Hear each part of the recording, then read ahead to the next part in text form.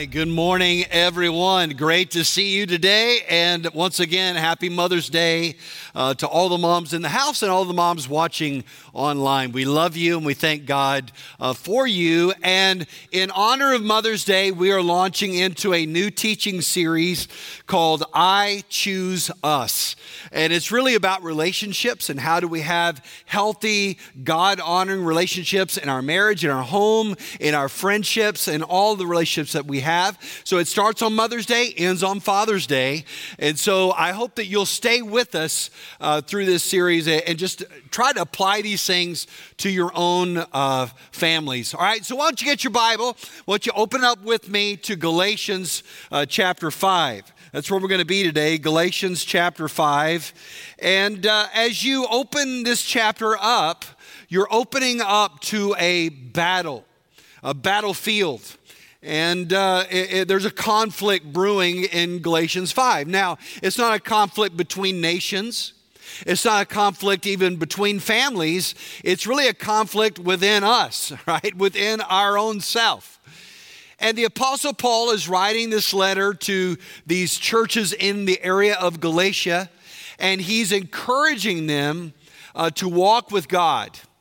And he's acknowledging the fact that many times we want to walk with God, and then sometimes we don't want to walk with God. You ever feel that way? I want to do the right thing, and then I don't do the right thing. And there's this conflict within us, and what he calls that conflict is the flesh, which is our selfish, sinful tendency, right? And then the Spirit of God who's working to reform and change us on the inside. And so there's this conflict, kind of a tug of war between the two. That's what he's talking about in Galatians 5. So let's look at it together. Galatians 5, beginning at verse 16. This is the word of God. Amen? He said, I say then, walk by the Spirit, and you will certainly not carry out the desires of the flesh. For the flesh desires what is against the Spirit, and the Spirit desires what is against the flesh. These are opposed to each other so that you don't do what you want. Now stop right there. You notice the tug of war that's going on here. He said, man, I want to do the right thing, but I don't do the right thing. And I want to be a good husband, but I'm not sometimes. And I want to be a good wife, but I'm not sometimes. And I want to be patient, but I'm not sometimes. And I want to eat that cookie, and I do sometimes. And I don't do what I want to do, and I don't do what I want to do, and I often do what I don't want to do. The Apostle Paul talks about it in Romans as well. This battle on the inside. And it's like, I heard one guy say, he said, I'm so bad at being good and I'm so good at being bad. I don't know if you've ever felt that way, that conflict within you. That's what he's talking about. And so how do we win that conflict? What do we do when that conflict arises? Well, look at verse 18. Look at what he says in verse 18. He said, but if you were led by the Spirit, then you're not under the law. Really what he's saying here is that we need to be led by the Spirit. We don't need regulation, which is law. We need transformation, which is the work of the Holy Spirit within us. And so what Paul is writing about here is how do we change on the inside? And how do these changes really impact the relationships that we have? And that's what we're going to be talking about throughout this series. But here's a principle that I'm probably going to give you every Sunday. All right? So I'm going to be drilling this in. Craig, you're repeating yourself. That's right. I'm going to give this principle to you almost every Sunday because it's what he's driving home about our relationships. Here it is. If you want to write it down, that'd be great. You're going to hear it multiple times. The relationships you have are a result of the choices you make. The relationships you have are a result of the choices you make. If you make healthy choices of how you respond and interact with people, then you will have healthy relationships. If you make dysfunctional choices, then you're going to have dysfunctional relationships. And so what Paul is talking about here are the choices that we make. In Galatians 5, 19 through 21, he's talking about choices you should avoid. All right, stay away from these things. All right, these things are going to destroy you. These things are going to hurt your relationship. These are going to destroy your family. You got to get these out of your life. And then when you get to Galatians 5, 22 and 23, he talks about choices we should make, things we should do, right? In fact, these are often called the fruit of the Spirit. This is the evidence that the Spirit's at work. When the Spirit of work is in me, how do I know? How can I see it? Well, you see it by the fruit that it produces in us. And he actually lists off that fruit there in Galatians 5:22. So let's just look at it together. But the fruit of the Spirit is love, joy, peace, patience, kindness, goodness, faithfulness, gentleness, and self-control. These are the evidence of a Spirit-filled life. These are the evidences of a life and a person that is led by the Spirit. So we're going to kind of take these one at a time over the next several weeks. And what does that look like? And how can I build that into my family? Would you agree that if we were living these things out, family life would be pretty awesome? Do you agree with that? Marriage would be pretty awesome if we lived that way. Our relationship with your kids would be pretty awesome if we actually lived this out. But that's got to come from within, the work of the Spirit of God within us. So we're going to take a look at each one. But today, it's Mother's Day, so we're going to talk about love. We're going to look at the very first one in the list here, and that is Mother's Day, love. And it's appropriate because mothers can teach us a lot about how to love. The fruit of the Spirit is love. I want you to circle that word love there. You know, our culture is fixated on love. We hear about love all the time, right? We hear about love in every song, just about. In every advertisement, there's something about love. You know, in every storyline or movie, there's something that we read about love. But the problem is, while our culture desires love, many times our culture just doesn't understand love. In fact, our thinking about love in our culture is a distortion of what true love really is. And you say, well, what do you mean by that, Craig? Well, I think there are some phrases that we hear a lot about love that just get it wrong. They get it wrong about love. For example, let me give you a few of them. See if you've heard these phrases before. Here's the first one. You complete me. Right? It was great for Jerry Maguire, but it doesn't really work, all right? That's not a biblical thing. Now, you can't look at another person and say, I'm a half a person, you're a half a person, I will only be a half a person until I get married, then I'm a complete person. Wrong. You're a complete person in that you are made in the image of Jesus Christ, and Jesus Christ is your completion. You were dead in your sins. He brought you alive in Christ. And the best marriages and best friendships are not two half peoples looking for someone else to complete them, but two full, mature people walking together in a way that honors the Lord Jesus. Right? So you complete me, just mark that one off your love phrase list. Okay, number two, love at first sight. We love this idea of love. I just saw her and I just fell in love with her. No, you didn't. You liked what you saw. All right. You were attracted, right? Yeah, there's nothing wrong with that. Hey, love does include attraction, but attraction does not always equate to love, right? Love is much deeper than that. Love is more significant than just your natural attraction, not love at first sight. Number three, happily ever after. Every story is like that, and happily ever after. Is that true? Can anybody tell me, is that true? No, all right? Because even in true love, there will be conflict. In every true loving relationship, there's going to be some conflict, right? Because I'm working off my selfishness, you're working off your selfishness, we're trying to make things work together. But it's even in the conflict that God begins to teach us and to train us how to be more and more like Him. And so our pursuit is not happiness, which is elusive at best. Our pursuit is holiness. That we're looking more and more like Christ, and that in this relationship, in this family, we're learning forgiveness, and we're learning patience, and we're learning joy as we walk together, all right? So it's not just always happily ever after. Number four, here's another phrase that's not biblical. Love doesn't last. Unfortunately, we have a culture now, a generation that thinks that love is only temporary. You know, if you love somebody, it's never going to last. Something bad's going to happen. Somebody's going to leave. Something's going to fall apart. You know, love it for the moment, enjoy it for the moment, but don't expect it to really go the distance. But the truth of the matter is that when you really have true love, it only gets deeper and sweeter as you go. Yeah, it's difficult. Yes, it's hard. But even through the struggles and through the challenges, you find a deeper, mature love that lasts. And then the last phrase, that gets it wrong on love is I'm either falling in or out of love. You know, our culture really defines love as an emotion. I feel love. So love is almost like an emotion that comes on me. I kind of fell in love. I was just walking along and I fell into love, right? And then I just kind of fall out of love. And it's almost like I can't really do anything about it. Just the emotions come and go. But love is much deeper than an emotion. While emotion is a part of love, love is deeper than emotion. Check this out. Love is a decision. Love is a choice. Love is something I choose. I choose love. I choose to act in a loving way. Listen, if you want your relationships to be loving, you have to choose loving acts.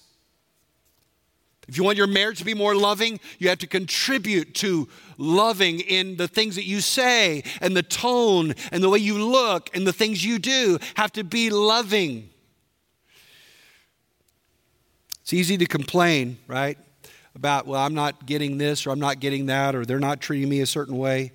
But really, we should be asking ourselves the question, am I fostering a loving environment in this family? Am I contributing to love? Am I raising the bar of love? Am I demonstrating love in this family, in this relationship?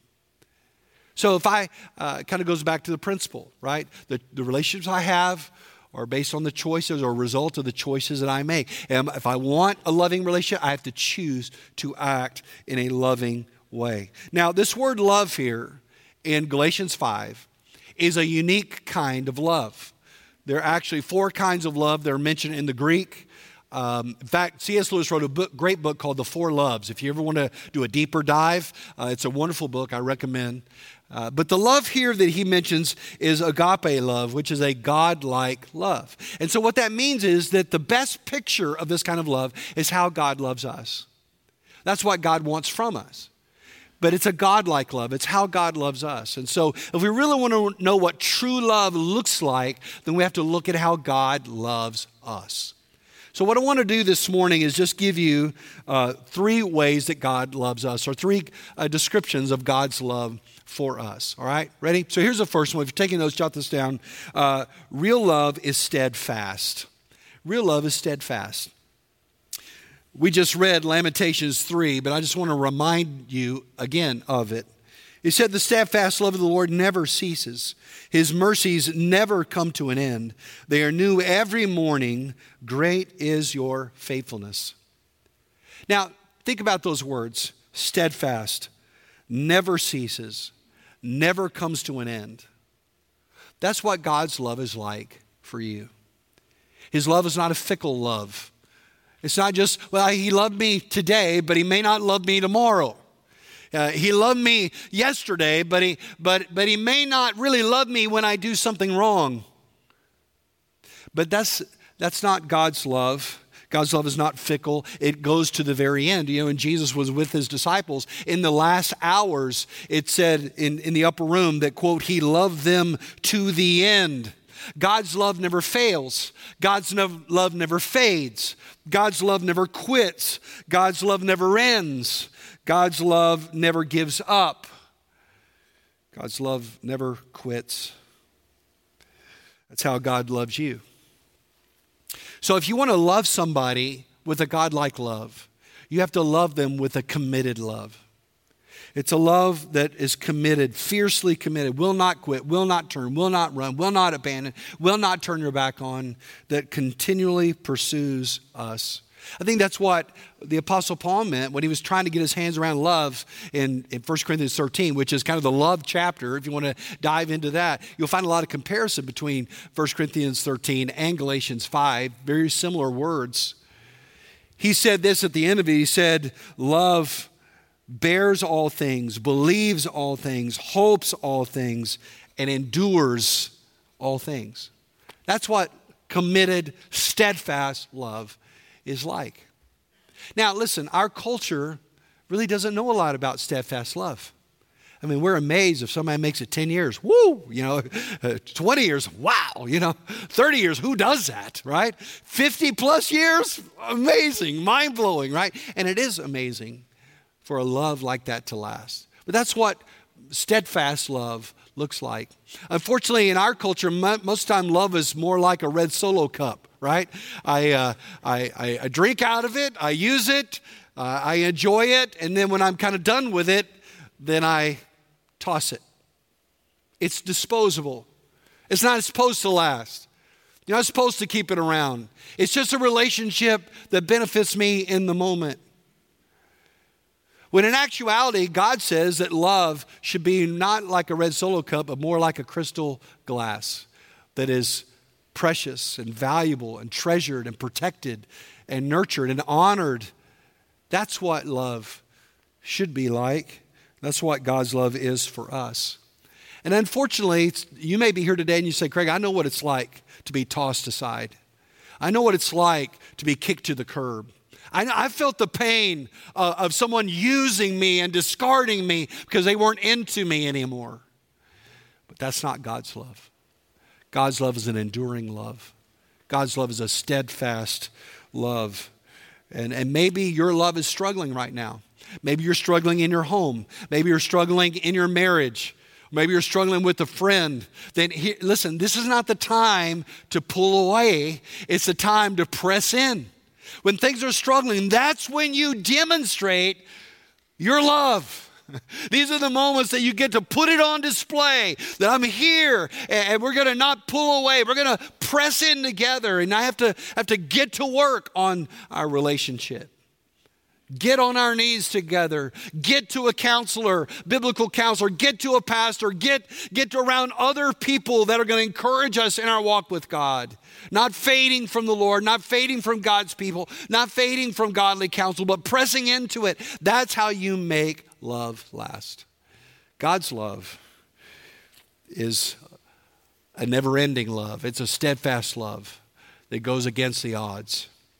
So the first kind of love that he's talking about here is a steadfast love. The second kind of love that he mentions here, real love, is a selfless love. A selfless love. Love isn't me-centered, it is you-centered. Love is not about what I'm getting, it's about what you're getting. Now, that's what love is really about. Nothing kills love more than selfishness, right? Nothing. I mean, it's poison in the bloodstream. It is dirt in the gas tank. It's the virus in the computer, selfishness. But it's about me and what I'm not getting. I need more. That kind of thing, it just kills love. Love is a selfless love. And, in Philippians 2, the Apostle Paul was writing to the church of Philippi, and he was trying to tell them about this. He was trying to encourage them to love each other in the church with a selfless kind of love. In fact, this is what he said. He said, do nothing out of selfish ambition or conceit, but in humility consider others more important than yourself. Everyone should look not only to his own interests, but rather the interests of others. Get that? He's like, man, it's not about you, man. It's got to be about somebody else. Don't look at your own self and what you don't like and what you don't prefer and how you're not happy and don't do that, man. Be considerate about other people's needs, other people's interests, lifting them up. That's what true selfless love looks like. And then it's almost like he's going, I wish I just had an illustration that could really drive this home. If there was only a person that I could point to that showed us selfless love. Oh yeah, there is, he said in verse 5. Adopt the same attitude as that of Christ Jesus, who exists in the form of God, but did not consider equality with God something to be exploited. Instead, he emptied himself by assuming the form of a servant, taking on the likeness of humanity. And when he had come as a man, he humbled himself to become obedient to death, even to the point of death on a cross. Notice that? He said, man, if you really want to look at selfless love, you don't have to look any further than Jesus. That Jesus, man, he was God. He was existing in heaven with the Father, and then he emptied himself of that. He set aside his glory, and he put on humanity, and he came, and he served us, and he walked with us, and he went to a cross for us. I mean, just can you imagine that kind of selflessness? If anybody should have been full of self, it should have been Christ, but he showed us selfless love. He said, be like that. Have that attitude. Have that mindset. Think like Jesus. Act like Jesus in selfless love. Let me ask you something. Are you doing that? You doing that at home? Selfless? No, it's not about me. It's about you. It's not what I'm wanting. It's what I'm giving to you. It's not about, it's so easy to get into kind of a complaining mode. Well, I'm not happy and I deserve more and they don't treat me the way I should and things should be better and maybe I shouldn't even be in this anymore. Me, right? And Paul is saying, hey, you got to stop that. You've got to flip that around. How are you loving that other person? How are you pouring out selfless love? How are you loving in a selfless way?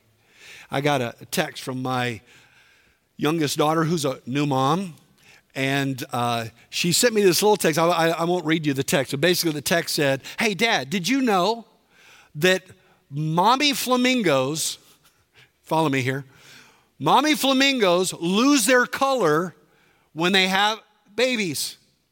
In fact, their bright pink color actually begins to fade because as she's nursing her children, her nutrients are drained out of her and go into her little ones. And only after the babies are weaned does she regain her vibrant color. That's selfless love.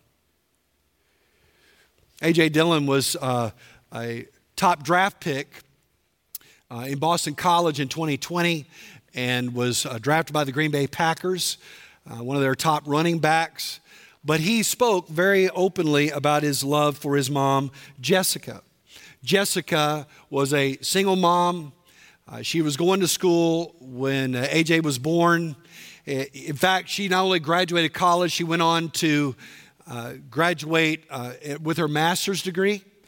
He said, I can remember doing homework with Mom at the kitchen table. She worked 4, sometimes 5 jobs at a time.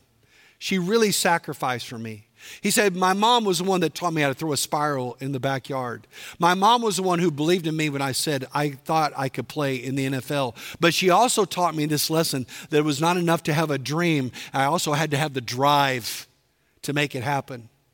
He said, it was my mom that believed in me, my mom that sacrificed for me, my mom that gave up her own dreams for me. His mom went on to get her master's in education, become teacher of the year in the district that she serves. But he said at the end of the interview, he said, I have no shame in saying I am definitely a mama's boy. Isn't that great? Listen, real love is like Jessica's love. It's a sacrificing love. It's a giving love. It's a love that doesn't take but give. Are you loving like that? He said love. What is God's love like? Well, God's love is a steadfast love. It never ends. God's love is a selfless love. It constantly gives. But here's the last one. God's love is a sacrificial love.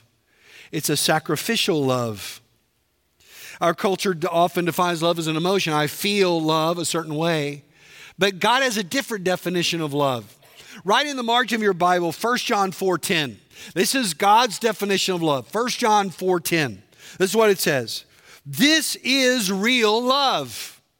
Not that we love God, but that He loved us and sent His Son as a sacrifice to take away our sin.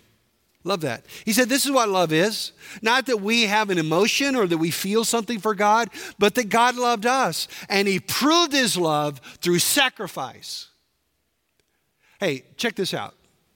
There is no true love without sacrifice.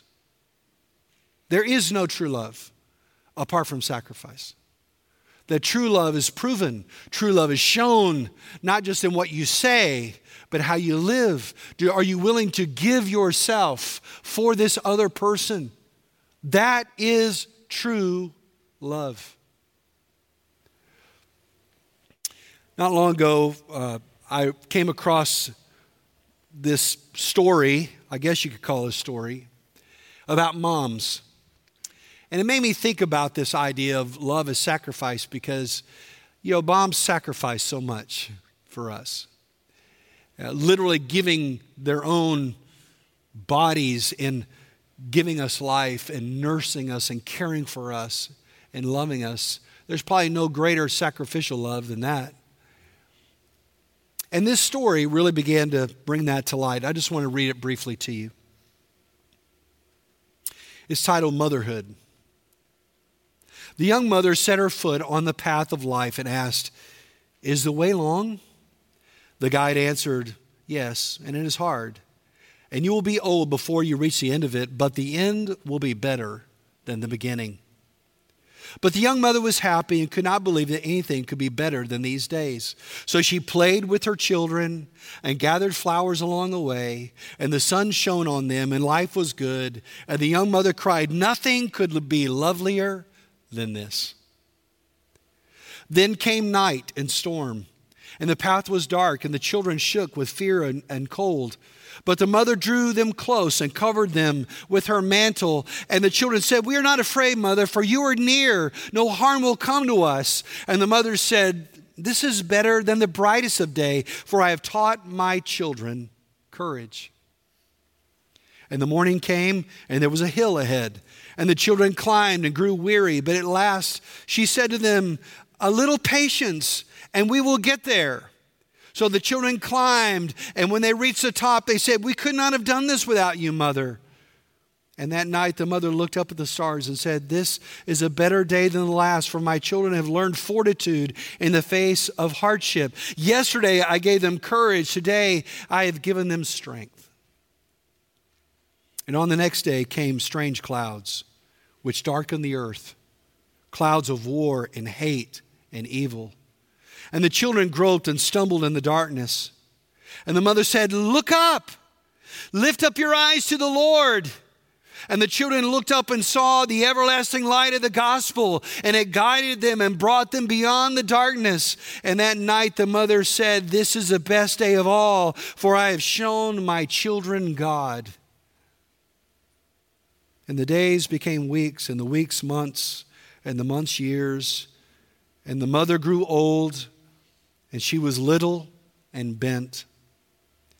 But the children were tall and strong and walked with courage. And when the way was hard, they lifted her over the rough places. And at last they came to a hill. And beyond the hill they could see a shining road and golden gates flung wide.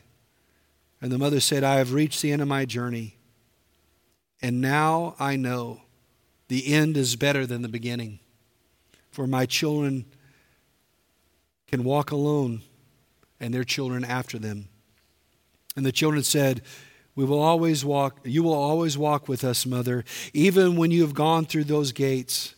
And they stood and watched her as she went on alone, and the gates closed after her. And they said, "We cannot see our mother now, but she is still with us." Why is the end better than the beginning? Ask any couple that's been married for 50 plus years. Ask any parent that has raised a child and seen them grow and have their own children. Ask any friendship that has lasted decades. Why is the end better than the beginning? Because it is only through the difficult times, only through the hard times, only through persevering in those struggles that your love deepens and sweetens, that your love matures and grows. That's why the end is always better than the beginning. You see, if you really want to walk with God, if you really want the Spirit of God to work in your relationships, it starts with love. In fact, you can make an argument that love is first in this list because everything else is just an expression of love. But this love only comes from God. This is a love that is steadfast. This is a love that is selfless. This is a love that sacrifices to the very end. And he said, this is the kind of love that God wants you to show in your family, in your home, and in your relationships. And you may think, well, you know what? I don't know if I can do that. I mean, can anybody do that? I mean, that's just so hard. And the answer to that question is, I don't think I can do that. The answer to that is, well, you can't. You can't. You don't have it in you. We don't have it in ourselves to love like that. And that's why he said you have to be led by the Spirit of God. That's why he said the fruit of the Spirit will produce this kind of love. Romans 5:5 says, God's love has been poured into our hearts through the Holy Spirit he has given us. When you're walking in the Spirit, he will produce this kind of love. Would you bow your heads with me for just a minute? You have to receive the love of God before you can ever truly give the love of God. And that receiving starts when you receive and respond to the gospel of Jesus Christ. Because the Bible tells us that God created us to know him in this deep and personal and rich way. That's why you were made. That's what you're created for.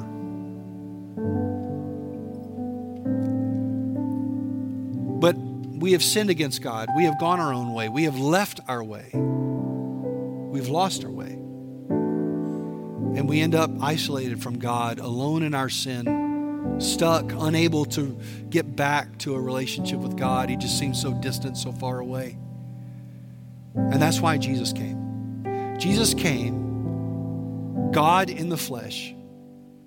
He came born of a virgin. He came to live a perfect life. He came to teach us who the Father was. But more importantly, he came to go to a cross. And on the cross, he showed us the greatest demonstration of love, the greatest demonstration of steadfast love, the greatest demonstration of selfless love, the greatest demonstration of sacrificial love. It all is at the cross.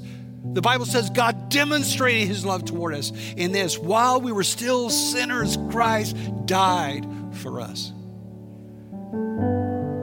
That's how much he loves you. He died for your sin. He was buried. On the third day, he rose again from the dead. And even now, he's offering you forgiveness and new life and his Spirit within you, and to change you completely on the inside if you will turn to him in faith. Isn't it time you said yes to Jesus? If his hand is extended to you now in love, won't you reach out your hand now and take his and say, Lord Jesus, I love you back. I want to follow you. I want to know you. I want to live for you. I'm going to lead you in a simple prayer of faith to do that. And if right now you're unsure of whether you're right with God, but you want to be right with God, then now is your opportunity. This is your moment.